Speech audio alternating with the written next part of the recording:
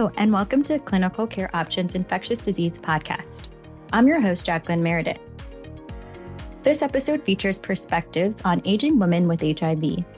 During this podcast, Melanie Reese, the Executive Director of Older Women Embracing Life, shares her views on the added challenges faced by aging women with HIV, an underserved, under-resourced, and under-researched group, and talks about potential solutions that should be considered. For more information about Melanie Reese and for a link to the full online educational program, please visit the link in the show notes for this episode. Now let's get started and hear what Melanie Reese has to say about challenges in aging women with HIV. Hello, my name is Melanie Reese. I am a Black woman, 70 years old, who has been living with HIV for 23 years.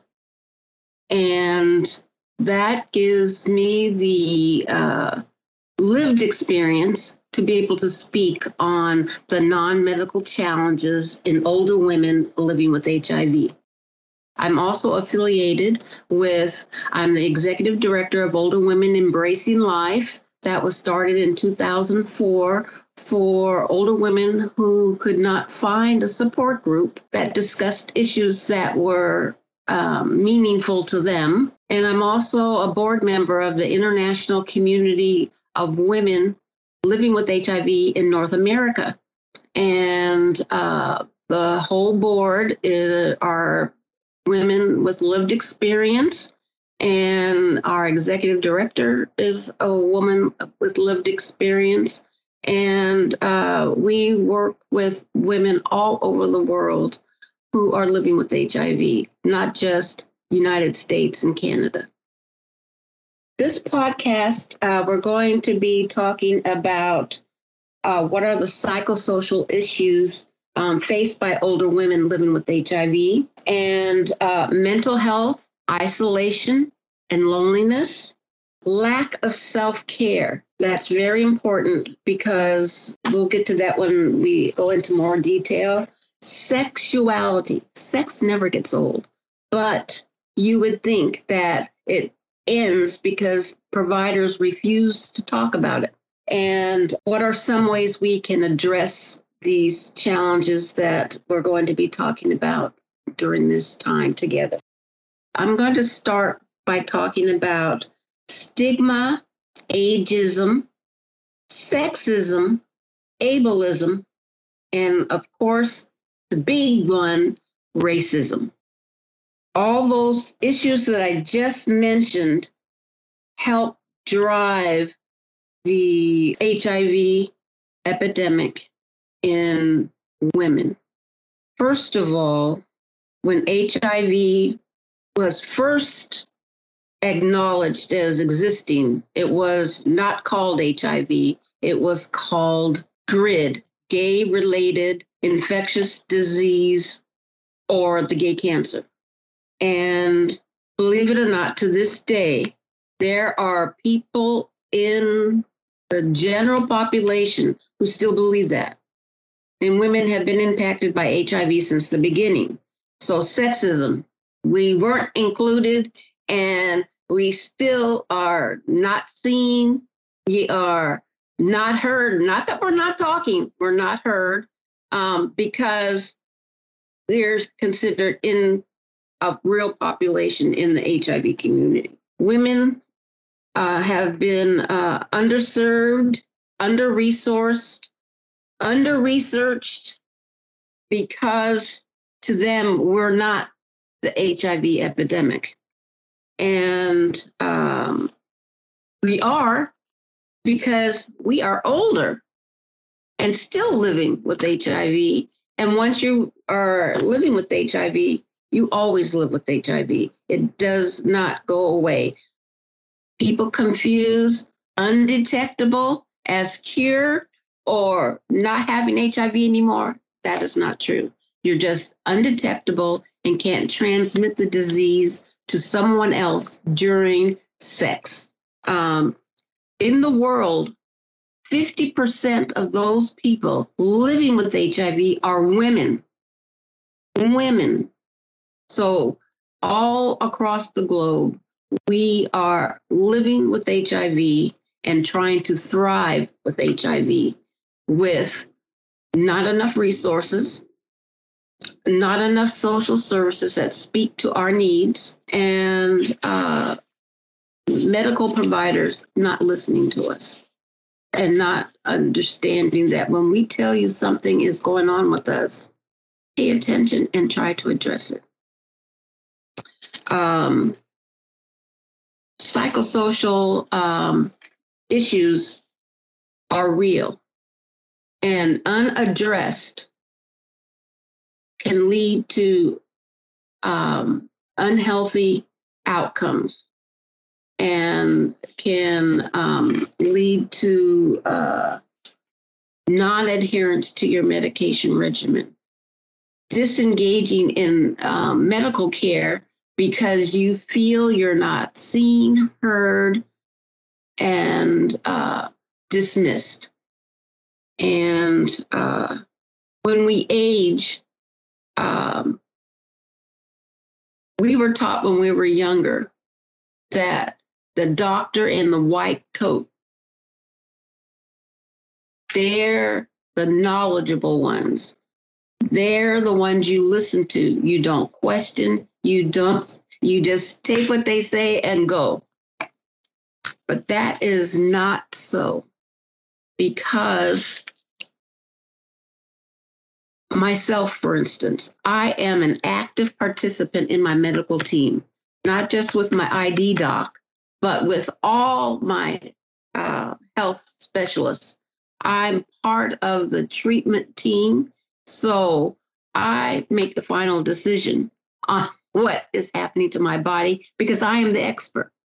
And the women living with HIV, they're the expert. And we have to encourage the women living with HIV to have the courage to speak what's really going on with them. Be honest, because they're there to give you the resources to address the things that you're afraid to tell them. And if you don't tell them, they can't help you. Mental health is a real thing. And in older women, depending on the communities you grew up in and the culture in that community, mental health may not be something that you are taught to address. I grew up in a family, and a lot of people I know, what happens in this house stays in this house and is not to be leaked out at church, at the medical, at the doctors, wherever you go. When you're in the public, we have a perfect family. No issues happen in there. So that carries on in how people see a doctor, what they take from a doctor, and how they apply what they've heard in their daily lives. And sexism. This is a paternal society. Women are second-class citizens. Racism is very important to talk about, and that's something that nobody wants to talk about, because if you ask somebody, are they racist, they'll tell you no. But we all have unconscious biases that tend to come out when there are issues of race. And women are thought of in the medical community as being strong, have high pain thresholds, and can bear discomfort. And so they discount when we talk about pain. And pain can be addressed not just with medicines, but there are other ways that you can help people tolerate their pain or lessen the pain. And they just discount it completely. And when you're discounted by a medical professional, it increases your distrust and mistrust of the medical profession and less likely to follow any of the medical advice or treatment plan that they're giving to you. So I would suggest that you listen to your woman patient who is sitting across and know that they are whole human beings and that what they're in front of you today for might not be their HIV. It might be something else that's going on. And they might not be fully willing to give you the whole details. So you might have to do some probing to get it out. For instance, intimate partner violence, being scammed financially, elder abuse, being abused by family members. Those issues are real and impact a person's overall health, because when they're concerned about those things, those are instances where they will forget to take their medication or forget that they took their medication but couldn't remember it and take it again.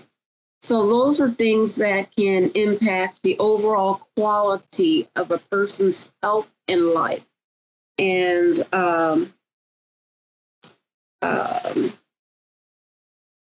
women who are aged with HIV, they're concerned about memory loss, cognitive decline, and they're really concerned about that because they have seen in their families or in their circle of friends where those issues are becoming more pronounced, and they don't want those same things to happen to them. And they need to have a neurological baseline exam to, at this point, this is where you are. So when they find that it's declining, they can go in, get the test again, and they can measure and see what could be done to slow that progress or to strengthen their ability to exercise their brain function, like games, word puzzles, Sudoku, all those things can exercise your brain, and they need to be encouraged to do so. Older women spend a lot of time taking care of everybody else, their grandkids, their children, maybe their parents are elderly and need extra care. And by the time they're exhausted, they haven't even begun to take care of themselves. So they don't eat healthy or skip meals. They may forget their own medication because they're busy doling out medications for their elderly parents or their grandchildren.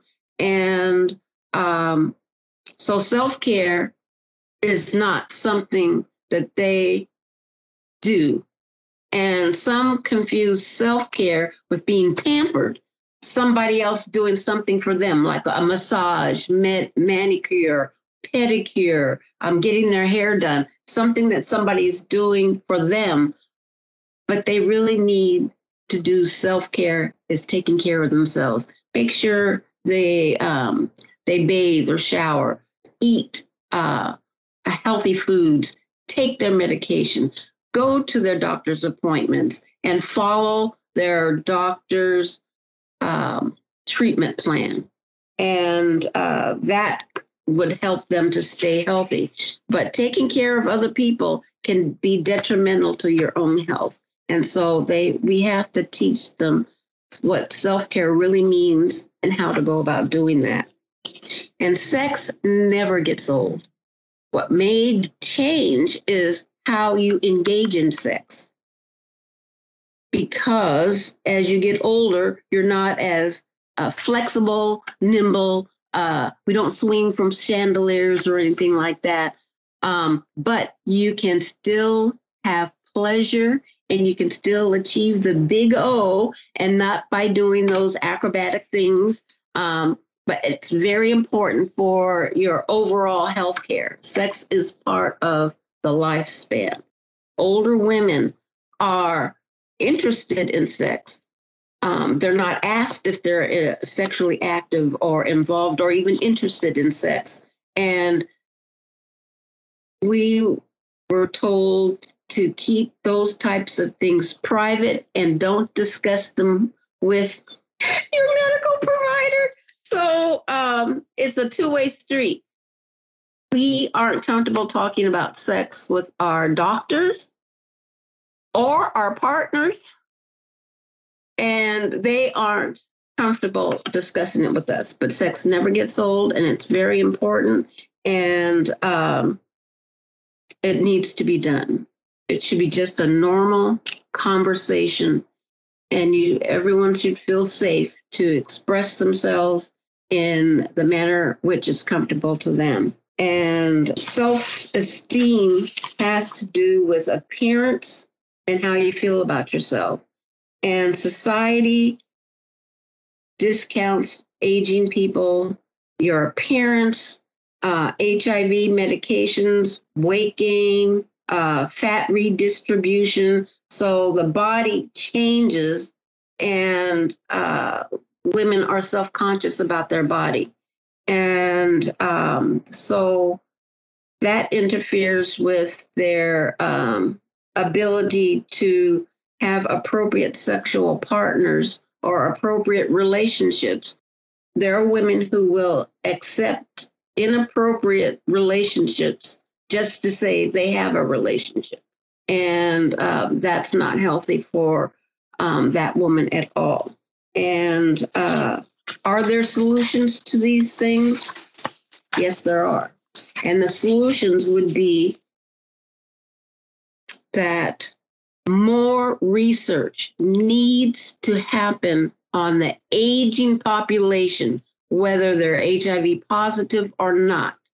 Not much is known because aging people are pushed aside, and attention is given to the younger generations. In the more research on aging, we need more research on HIV and aging, and more research on women, especially aging women. We're left out of the clinical trials and studies. We need to use people first language. People first language, for the most part, it prevents stigmatizing language that can create barriers between medical professional, therapist, a psychologist, case manager, and the general public. We don't stigma. Stigma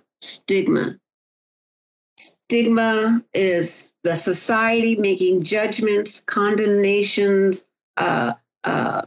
perceptions, and thought process that are demeaning to people who are living with HIV.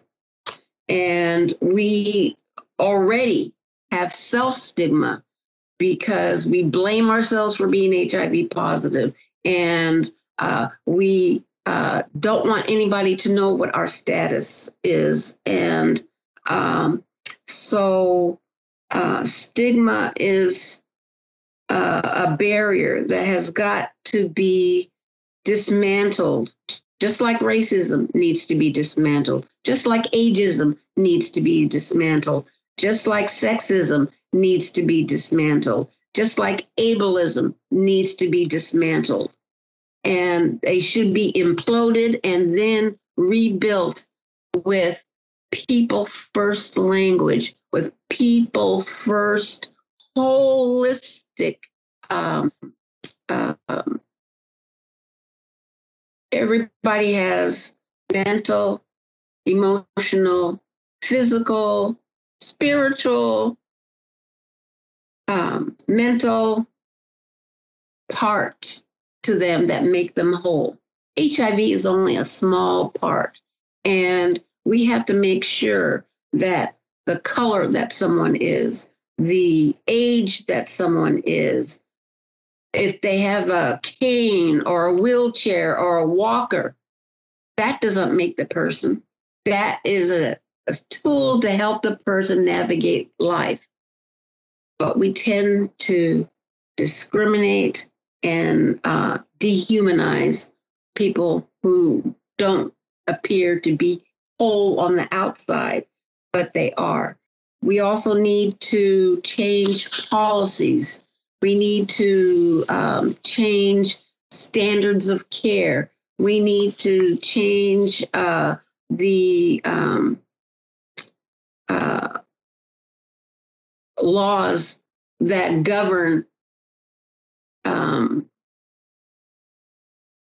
nursing homes, rehabilitation centers, any place, assisted living, any place that is going to take care of those who are aging and need assistance in having care given that they aren't able to do for themselves. They're already serving people who are HIV positive. They're just not disclosing it.